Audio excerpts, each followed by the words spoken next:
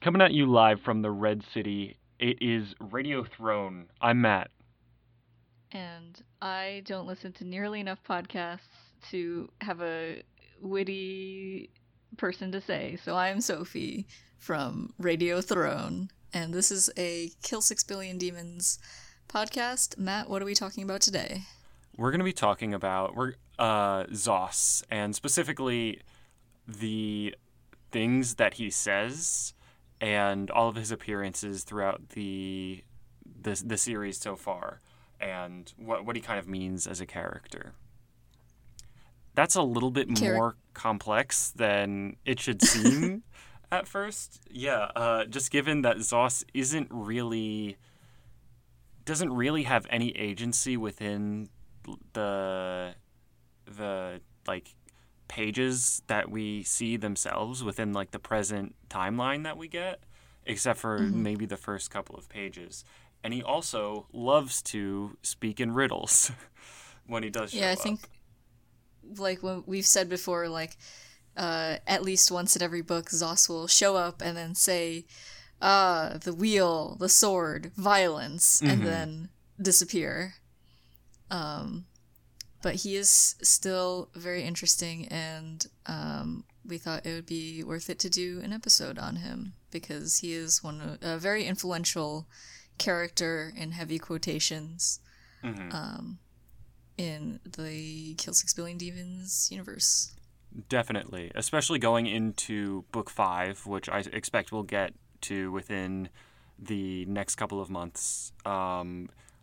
There are a lot of loose threads that Zos is that his presence and his existence and what powers he has and stuff has set into motion that need to be wrapped up in book 5.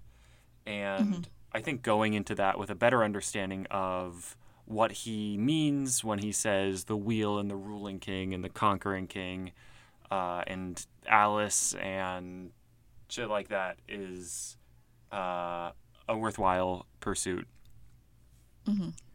So before we actually get into it, in case if you haven't listened to all of our episodes or need a refresher on Zos or some combination of the two, we're going to go briefly into who Zos is, what he's done in the books, and what he means by like certain terms, or at least what we think he means by certain terms, as well as like what his actual powers are and how they've shaped the narrative so far.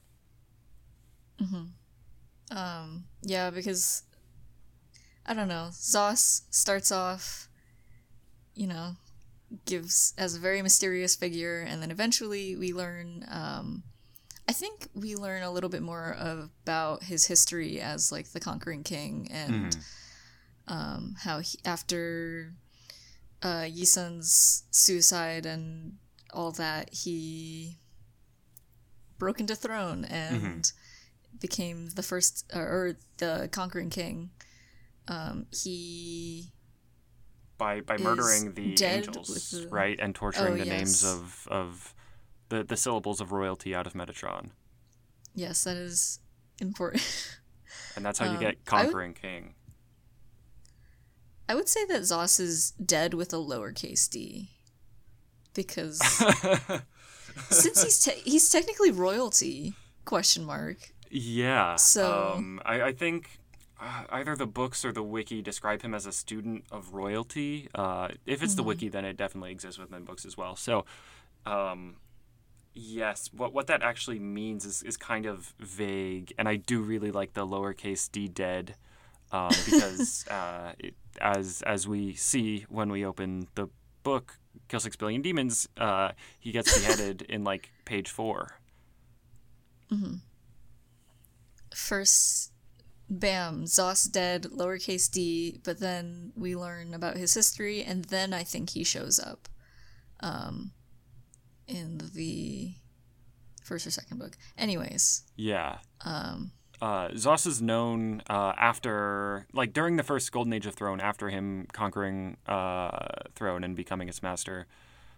is known as the ruling king, which is means some stuff that I personally didn't find very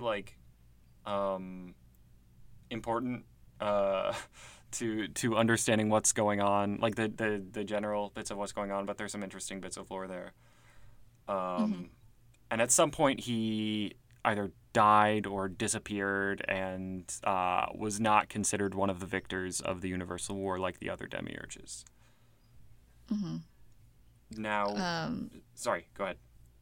No, I was going to say, they definitely still know of him, because they do reference him, but Oh, absolutely, yeah. Not among them. In one of Zoss's appearances, Incubus says, "What are you doing here? You disappeared. You're dead." And Zoss is like, "Doesn't seem to have stopped me." Zoss be like, good. Psych. Couldn't kill me. Or maybe you can. Maybe he's like a, what is it called? Jedi Force Ghost. Because he doesn't actually do anything. He just talks. That's definitely one similarity for sure. The one thing that he does do is very important. He gives Allison the key instead of Zaid, who the Thorns seem to think, and like everyone seems to think, is the heir to throne. Yeah. And that choice seems to be a big deal given what we are going to learn in these passages about the wheel, which is how Zoss kind of, or it's a complicated subject, and Sophie, please jump in if I'm not doing it justice. But it seems to be how Zoss conceptualizes the multiverse and space-time in general. I mean, it has to do something with the lore. I could be remembering this incorrectly, but all of the gods looked out and they formed all the spokes of the wheel or something like that. So it seems to be both a religious concept as well as a physical sort of concept for the universe, as well as sort of a theoretical thing. Also, a wheel is a circle and there is a cycle of violence. Wow. Making connections. Yeah. One important point about the wheel being a circle as well is that implied from some things that Juggernaut Star says and that Zoss says in Book 4, Juggernaut Star specifically says, past and future are one, it matters not. This will happen again. It will happen again forever until the conquering king is satisfied. Over and blah, blah, blah, blah, blah, over and over as he spins the wheel and laughs at God, which implies that, and is confirmed by Zoss a little while later, that Zoss is kind of at a level of royalty where he can see and manipulate the timeline of, or his place within the time of the universe as a wheel, and can kind of jump back and forth to different parts, or cycle through it or whatever. And that seems to be what he is and has been doing for some purpose that is alluded to by the different things he says. The way I think about time or at least the way Zoss manipulates time in Kill 6 Billion Demons is a lot like, I don't know if you've ever watched The Good Place, but if Jeremy Bearimy makes sense to any of you listening, or Matt, it's just something that I kind of accept because it hurts my head to think about. But also, if he can manipulate his sort of place in the wheel or spin the wheel to his sort of whim, then it would make sense how he could talk to Allison despite being dead in quotations. Mm-hmm. Or he's just immortal. Yeah. I mean, I don't know. I believe, like, not just by what the characters say here. Like, Incubus says, you're supposed to be dead, and Zos says, like, it hasn't stopped me, in King of Swords. And more than that, the comic is, like, explicit about showing Zos's fucking head getting cut off his shoulders. So yeah, I think lowercase d dead is the way to put it. Additionally, I believe you've kind of described the Kill 6 Billion Demons time shape as like Jeremy Burmy from The Good Place before. Still haven't watched that show. Oh my god, you have to watch. It's so good. It's so good. Yeah, it's on the list. All right. But yeah, the wheel is confusing, and I don't think that watching The Good Place will help. It's just the way that I think about it is maybe Zos understands it in a way that I can't understand because I am a mere mortal and he is a student of royalty. That's a good point. That makes a lot more sense to me now. Yeah, very cool. Should we jump into his appearances in the series? Yes. Let's. Every time Zos shows up, and sometimes he's wearing his coconut armor. It looks so fucking stupid. I mean, he if I were the ruling king or conquering king, I think I could wear whatever I want. Yeah, and honestly, like, I think we might have mentioned this in a previous episode, like maybe the book one recap, but the fact that he looks so alien during his first appearance, it's kind of like a good and cool surprise when at the end of book one, like, he takes off the helmet, and that really, like, adds a dramatic moment to the, like, Alice the Sovereign kill 6 billion demons near the end of that. But right now we are at the beginning of it, kill 6 billion demons, like, page 5, and he is speaking to, like, after teleporting into Allison's room, is speaking to Allison and Zaid in, I believe it's called Universal Meta Constant, but we don't, Allison hasn't eaten the devil, so we don't know what he's saying yet. He does say king, and seems to be thinking a little bit. And then after his head is cut off, of course, he gives the key to Allison.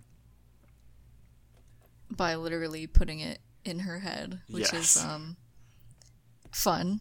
But that's also a very good page. But yeah, I think the first sort of appearance and then the second appearance are interesting in the, like you said, the impact in, oh my god, this is a strange person talking in a different language. We're about to be thrown into like a crazy world or situation. But then later when he takes off his helmet, it's like, oh, this is just a guy.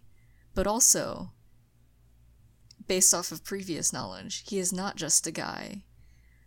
Yeah, it's like there's another layer to the to like the unfamiliarity almost. Like, I don't know what I was expecting, but this isn't what I was expecting.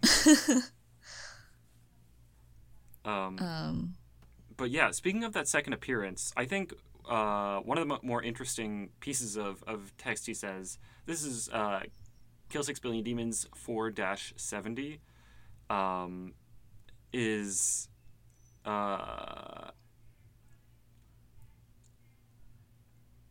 slay it, Kingling, free us all. You are my redeemer. Which, like, I haven't really picked up on before, and I think it may have something to do with, like, Zos being, like, what does he want to be redeemed for, right?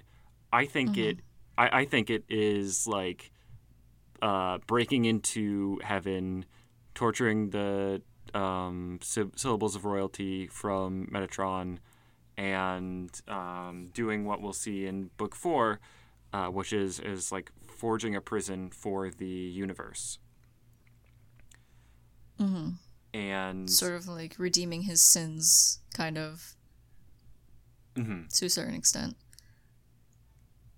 It seems that, I mean, beyond what we've already talked about in the past with, like, you know, Zos wants Alicent to kill the Demiurges, or maybe, like, he wants Alicent to, like, fix Throne, but also, like, as that is some sort of redemption for, like, him having set the world into this state in the first place. Yes, he's very sort of cryptic in what he says, especially the last line, kill 6 billion demons, which we still don't know. I think we can speculate a lot, but I don't know if it'll actually be what it is, you know? Absolutely. I think that, what sort of tone do you think this is? What sort of, like, God, I don't know any grammar, like, vocabulary, but what is this, like, a command, or is this a title for Alicent? Is this something else? Like, I think, like, sorry, go ahead. I was just gonna say, what sort of sentence is kill 6 billion demons, and why is he saying it? I think, like, the first time I read it, I thought, or I interpreted it as more of a command, because he goes, Alice, and then there's a period. Kill 6 billion demons, period. Which, like, okay, go kill 6 billion demons. But as we've learned and talked about, names are very important. Is it a name of royalty? Is it a command? Who knows?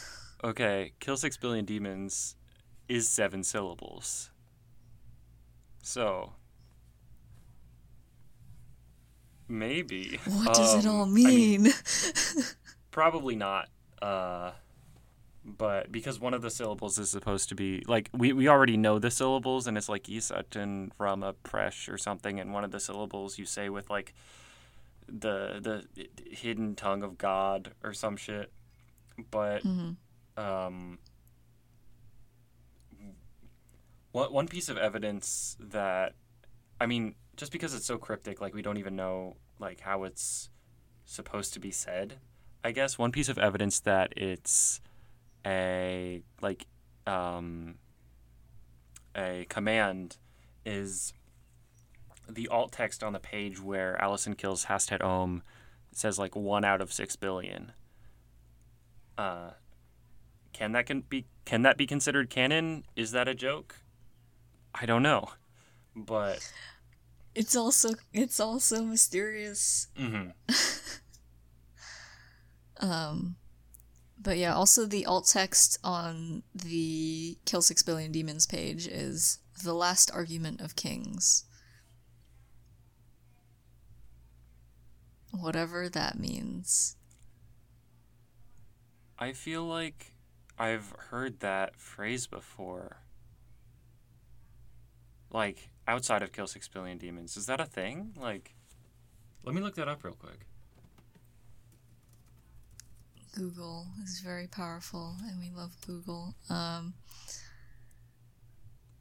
Everything is so mysterious. and I feel like we're not gonna learn a lot.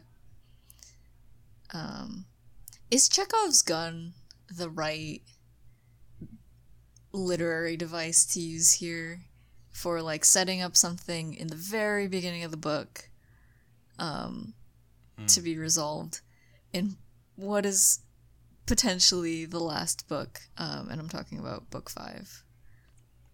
Yeah, I think so. The actual rule, I think, is something along the lines of, if there's a gun above the mantelpiece in Act 1, then it must be fired in Act 3 or something like that. I think the actual time like between setup and payoff is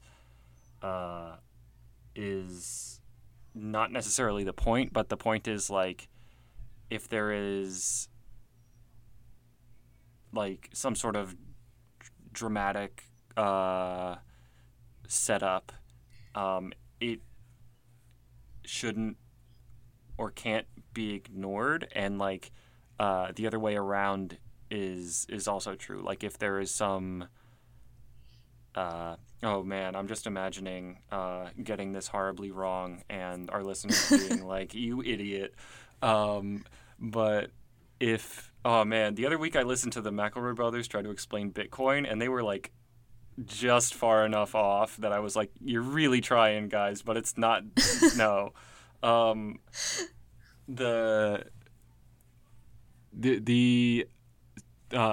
also understand Chekhov's gun is like, if a gun is fired, then the gun should have been foreshadowed in some way, like have existed, like either explicitly or indirectly before in the text.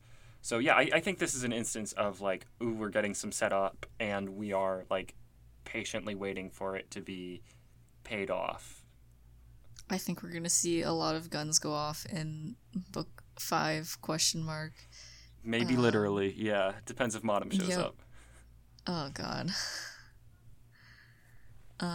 Did The Last Argument of Kings come up with anything, or? Oh, it seems to be the name of a book, like a fantasy book, the third and concluding novel in the First Law trilogy, and was Joe Abercrombie's third novel, published in March 2008.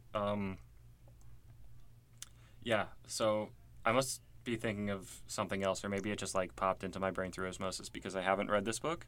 Apparently it's a good book, but maybe add that to my reading list. Maybe it's just a phrase or something like that that I've heard before. It doesn't seem to be super important from what I'm seeing. Cool. So the second time, if you don't mind me jumping ahead a little bit, that go for it. Zoss shows up is at the end of book 2, right before Allison uses the Blade of Want to destroy Hastet Ohm. And we talked about this a little bit in our book 2 recap podcast, where he says, like, are you going to be a peasant or a king or whatever? The most important thing that jumps out here to me, or like the first thing that jumped out here to me, is that Zoss looks like incredibly sharp in these panels. He looks super good. His like mustache and like beard combo reminds me a lot of like the sort of like facial hair you see in like Sikh communities, and I don't know, just like the bottom left panel on page Wielder of Names 595 is 5-95, excuse me, is like an incredibly good portrait. But in terms of the actual like text, let's see. The one thing that I want to mention here is we talked before about like, why is Zoss telling Allison to be a king? Like it's kind of like thrown around like the word king as like an undesirable thing by Medi or like Prim, I think, at one point. And I think in this case, it's less of Zos being like, ooh, I'm going to groom you to be like evil demiurge, and more like, are you going to accept the power and responsibility you need to like shape the world and prevent injustice from happening, which is less like foreboding than it was the last time I looked through this. Mm-hmm. Also, this is a slight tangent to my prison theory, but in that panel, fate is not a cage except for those who fear it, and then he says some stuff. She is not shaped by the world, but instead becomes the shaper, and what we've learned so far from the 3 demiurges, especially with the most recent page, which is where Gog is like, the mass remembers, and then Solomon David says, I have learned something. All of the demiurges are shaped by the world. Like Modum is imprisoned by her people, and so is, and to a certain extent, Solomon David. And I do need to do a book 3 reread with Mammon to remember, because I don't remember too much about him. But slight tangent. That's going on the corkboard eventually.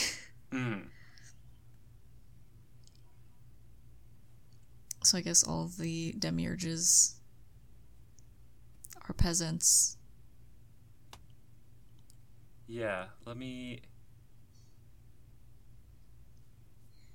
Oh man, I'm taking a closer look at some of the text here, and I'm trying to think of like what. So while I was looking at him doing these title drops, when he refers to, in the next time he shows up, when he refers to like seeking the throne, that, and the book is called Seeker of Thrones, seems to also be an allusion to how Mammon, like, at even at the height of his power in his kingdom, is just like a foolish old dragon that doesn't like have a great memory and is just generally very sad. And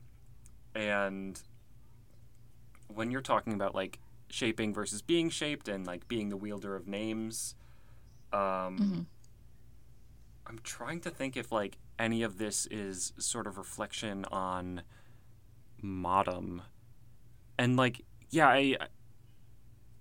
I don't know if I can think of like as direct a line between like the name of the book and the demiurge that the book focuses on as I just did with book 3, but I definitely think you're on the right track, are making good points when it comes to like who is shaped by the world in this book. Modum. Who is shaping the world, or who is about to shape the world, and it's Alicent.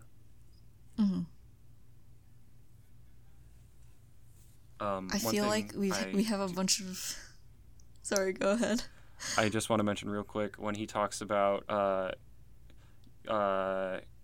cutting and like cutting yourself into greater forms, I believe that's a reference to some Morrowind lore, which I desperately want to do an episode on, because I was going through some Elder Scrolls stuff like a couple weeks ago, and I'm like, holy shit, this guy literally says reach heaven by violence. Anyway, that'll be a future episode. Keep going, Sophie. Future, we discuss all of the connections that we've made.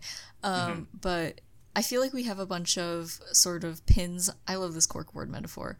Pins on this corkboard, and we're struggling to, or at least I'm struggling to put the string between them. But Yeah, I agree with the conclusions that you made about like connecting the name of the book to like the demiurge, and then especially with book 4, he shows up and he talks about the cycle of violence, which is something that Solomon David sort of perpetuates. Yeah, who's the biggest King of Swords right now, or like 5 pages ago from where we are right now, which is like right after Apotheosis in King of Swords. It's Solomon David. Salami Dave himself. Yeah, I feel like that one's pretty clear. Anyways, should we move on to the 4th appearance? Yeah, sure. I think this one is very telling in terms of his motivations. This is Seeker of Thrones 9-101. And in this one, Zos is basically shows up and is like, you're bad now. And Alicent's like, no, I'm using my power, right? Isn't this what everyone wanted? And the important bit, I think, that Zos says here is, that's what you think power is. Why did I pronounce it like that? I was like halfway between like A and like eh. And I said, so you seek the throne then. I thought this cycle might bear out differently. And Alicent says, I'll seek what I like, and I don't need you or anyone else to help me. And Zos says, perhaps it was a mistake after all. Given what we know about Book 4, this makes a lot of sense. I think we're slowly... I'm sorry? I think this will be a helpful episode. Anyways, what were you going to say? I think just when Zos says, like, I thought this cycle might bear out differently, that we can kind of take that as, okay, Zos is spinning the wheel and kind of, like, moving things around a little bit, like experimenting with these different cycles and seeing, like, if he can get to, like, a good end state, essentially, which is like a weird thing to consider, but that like this panel seems to imply that that's like what's going on from his perspective, at least. Yeah, I think that's definitely the right conclusion. Hopefully we'll find out that we're not just saying words by book 5, but I remember I don't remember what episode, but I think somewhere you said an important thing for Alicent and like Sio and White Chain is that they have like a good support group, kind of. Like they have each other. Yeah. And like one of the first things Zos says is, this is your choice, abandoning your companion to die. Which again, that's only the first part of like, take care of slaying dragons, Alice, lest ye become one. But I think that there's a certain sort of path that he thinks that Alicent should take. That's sort of opposite to the one that Incubus offers, or the ones that the Demiurges have gone down. And definitely, right, because he's like manipulating this this playthrough of the cycle, trying to like get a positive outcome, whatever that means for him. I think that's still a little unclear at this point. And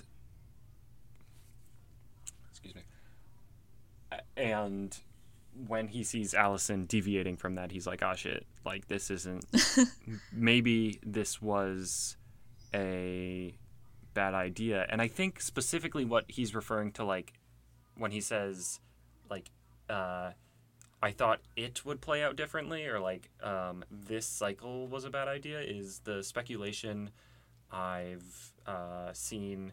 Specifically, I pulled up something from a user on the Discord that goes by Crockett,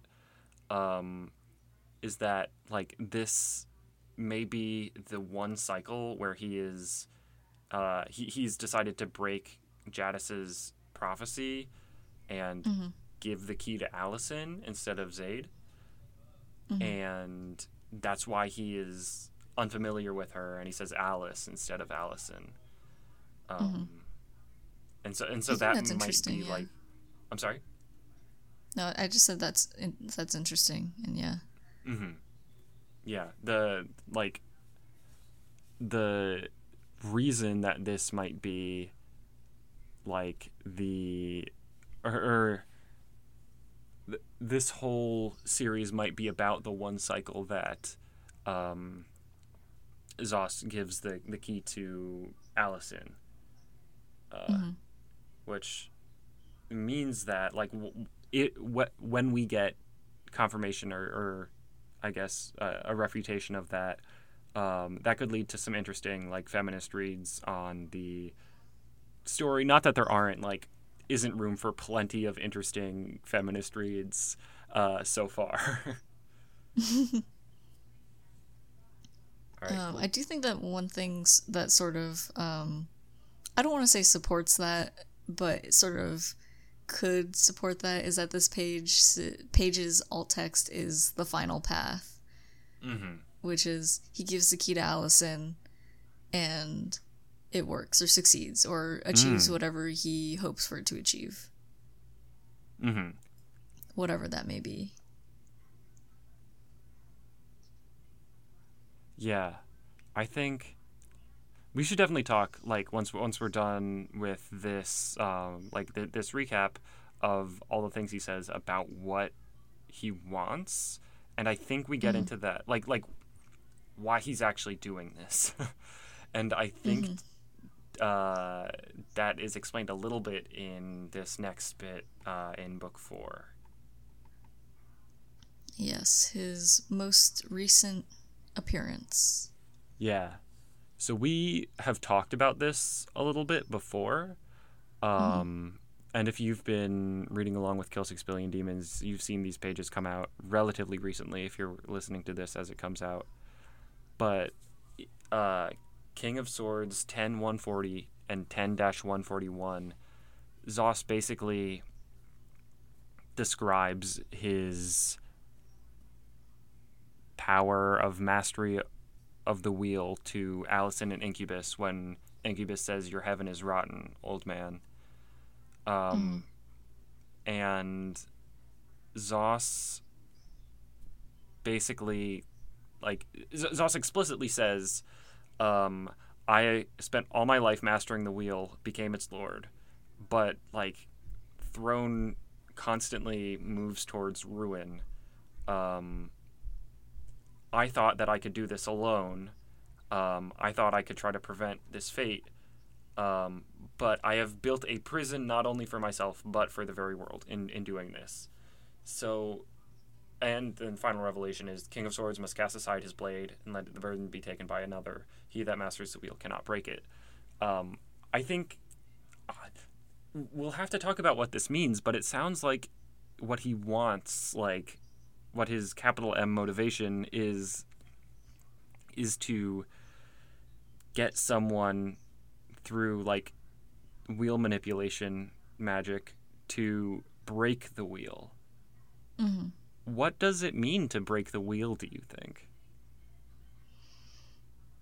Depending on how you see the wheel, I think it could mean different things. Like the wheel, the cycle of violence. Break that, or break the perpetuating suffering. Yeah, certainly. At least metaphorically, if not actually, literally. Or literally break the whole thing. Whatever that means in context, to physical space. But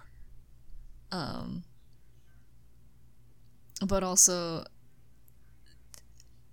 I don't know, maybe we'll have to take another look at the wheel and sort of dive into the context of that, because I think as of right now, I don't fully know what it is.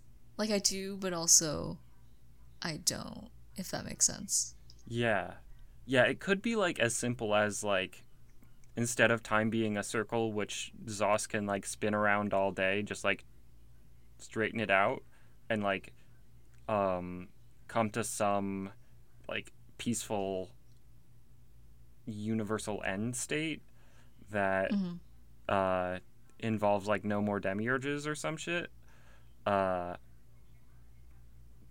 when he says prison, it seems to imply like, oh, it's like the universe is trapped in this cycle, Mm-hmm. and it seems to be a bad thing, uh, because universal wars happen and demiurges happen, and Zos like kicks off the whole thing by breaking into the throne. Mm-hmm. But I don't know. I'm like a little bit skeptical of that read because that would mean he wants to like make a better world by giving ultimate power, like literal divinity, to an individual, and like Mm-hmm. somehow that'll fix everything. And more complex than that, a lot deeper than that, but that's why I still feel like I'm in the same boat as you. Like we need more information, more like more text on this before Mm-hmm. we can get to the point of being like, oh, this is like literally what he means.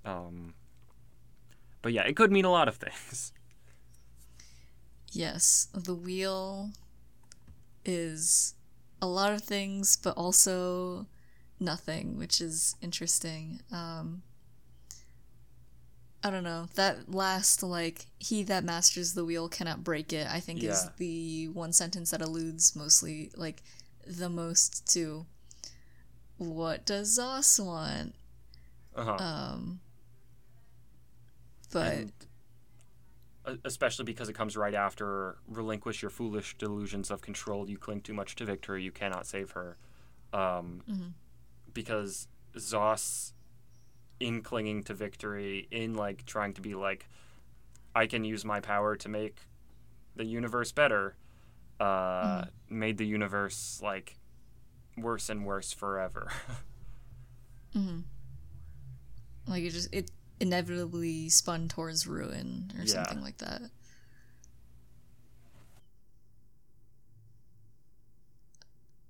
I don't know. Mm-hmm. I wish I understood the wheel more. Yeah, I think that this is something that we are going to like right now. There's a lot that we can read into and a lot of interpretation we can do given the pages we have where characters talk about the wheel and what Zos is doing and stuff like that so far. But Mm-hmm. it's not enough for a conclusion yet, and that makes me think that we're going to get some like deep dive into what this means, like explicitly in book 5, or potentially even like an alternate timeline or a different cycle or whatever that Zos has been playing with before, in book 5, to give us some context of like, okay, well, what is it that Allison actually is here for? What is she actually doing, and why is she listening to this like Mm-hmm. dead guy? I don't know. Hope, like, maybe book 5, Zos actually explains things to Allison, but yeah, I think we'll have to wait until then to draw some. Maybe this will be a two-parter, except in the very far future. Zos Part 2. Yeah.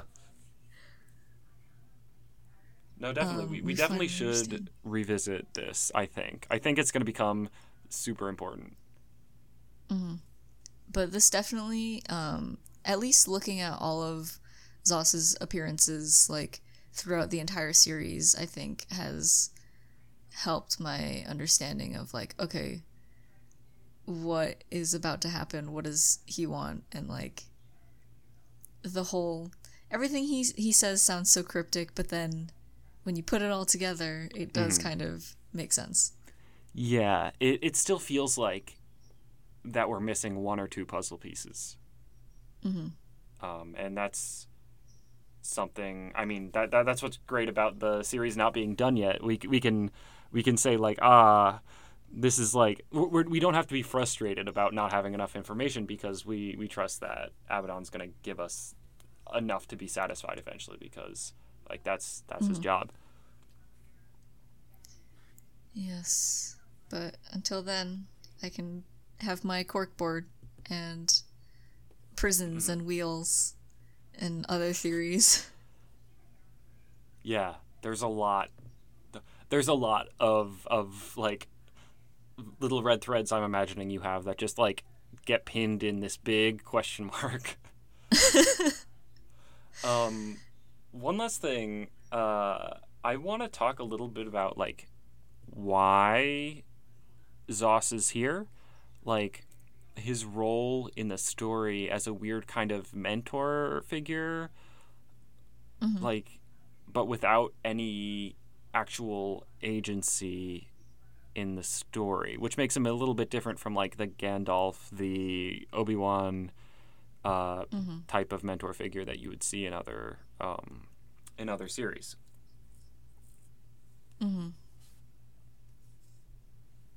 Like, I mean, he definitely seems more like a spectator to everything that's happening, and then he'll show up and say a couple of words, rather than sort of like an active player, even though in the past he was, and he sort of kicked everything off. Yeah. I think I mentioned this to you off mic before, but he's weird because he is more like a fact of the conflict and the nature of the universe than an actual agent in the story. Like an actual, like he's a character, but he's not alive. So he has limited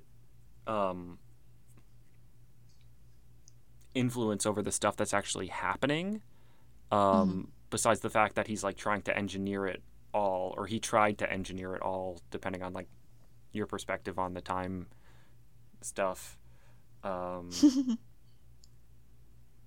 Yeah, and that makes it kind of difficult to understand him as a character, I guess, like as a like as someone operating on a like a literal and figurative level to provide meaning to the story, you know, like what,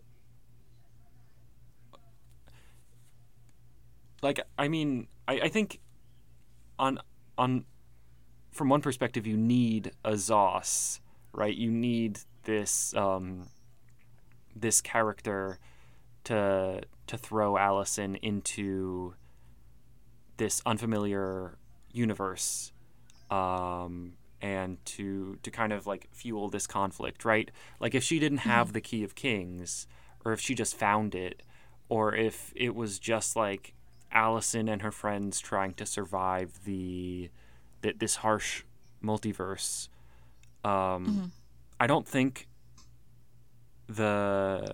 whatever story comes out of that works as well.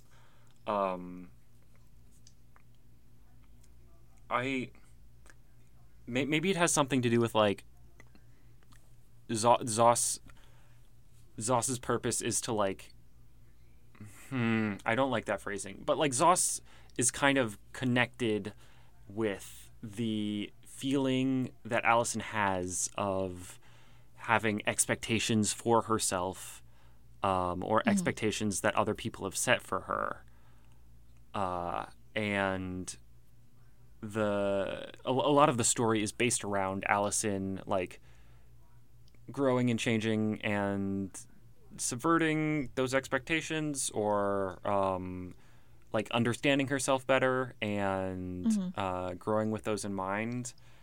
But again, it's kind of hard to say like, oh, and Zos is like a characterization, like personification of those expectations, or like whatever else you would want to say, because Zos isn't a character.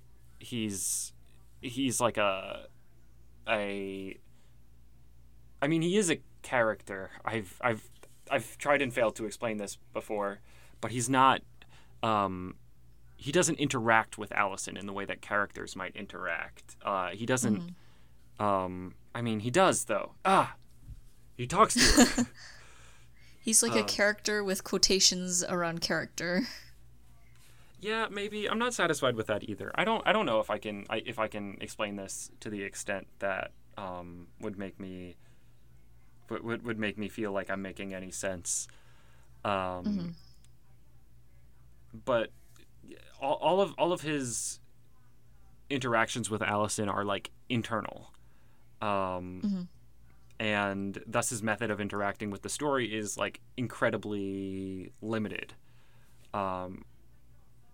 Which maybe that's another thing where like we'll come back to it after book 5 and be like, oh, Zos, like these are the ways in which he adds to the story. These are the ways that we can see him as a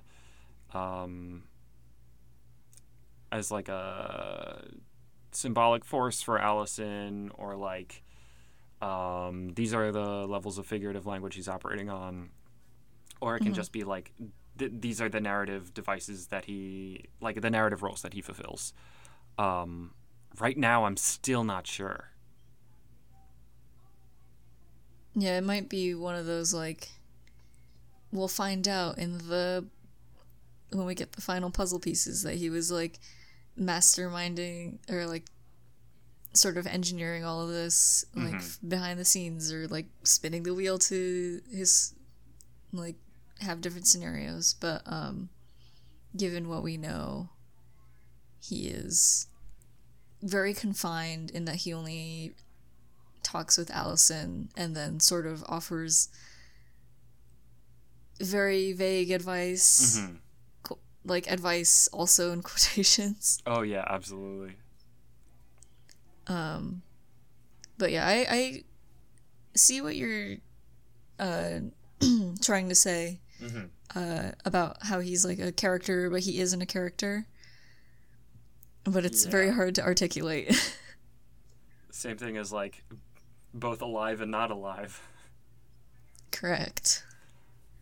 Well, one thing I do want to touch on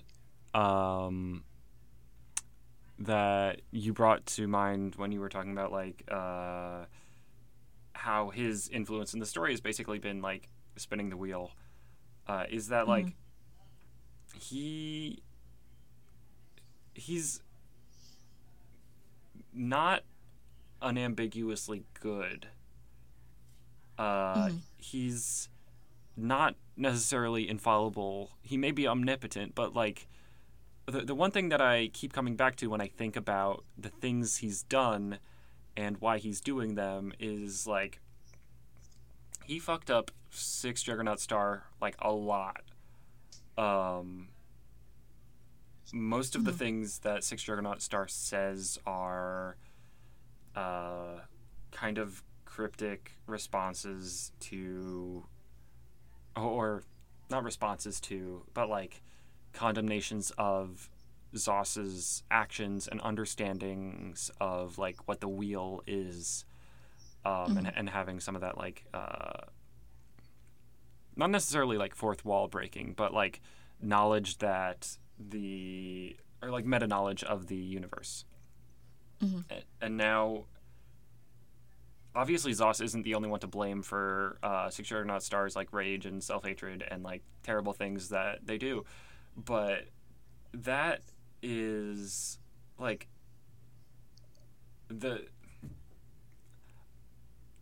I don't know. I think that we need to see more from Zos,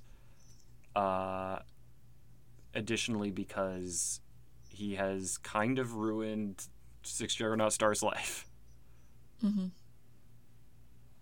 Maybe we should do a Six Juggernaut Star episode. I think that would be sort of similar in what we did for Zos. Yeah, we could. I don't know how much there is to say that we didn't go over in our book 2 reread. That's true. I feel like we were like that one was super good with angel stuff, but yeah, especially with like the Zos knowledge that we have now, I think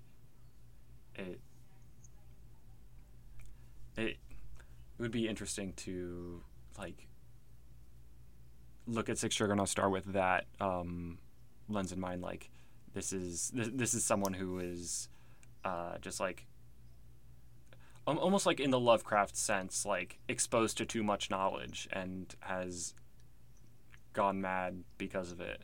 Although like not exactly in the Lovecraft sense, but you know. Mm-hmm. All right. Yeah. That was a lot more stuff than I expected. We had a lot more to say about Zos. Yeah, me too. We had a lot more to say about Zos than I originally thought, but hopefully we'll see everything sort of fall into place.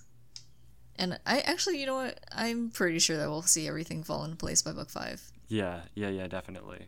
Like, after what we just saw as like the recent pages with White Chain are an example of how I feel like we can trust Abaddon to do a good job when it comes to setting up and paying off plot points and character arcs and stuff. For sure. All right. Yeah, it's going to be so much fun to edit this and listen to myself like ramble for 5 minutes about how Zos is a different type of character than like the other characters in this book, and not be able to explain that at all. All right. Thank you all for listening. As always, it's a pleasure to record this. And what am I saying? I have the little ending bit that I tack onto the end of the podcast. I don't need to do shit. I already did it. All right. Yeah. So, if, traveler, upon the road, or upon the wheel, you happen to meet God, kill him. And then do it again in case if once isn't enough. Kill him with a capital D, dead.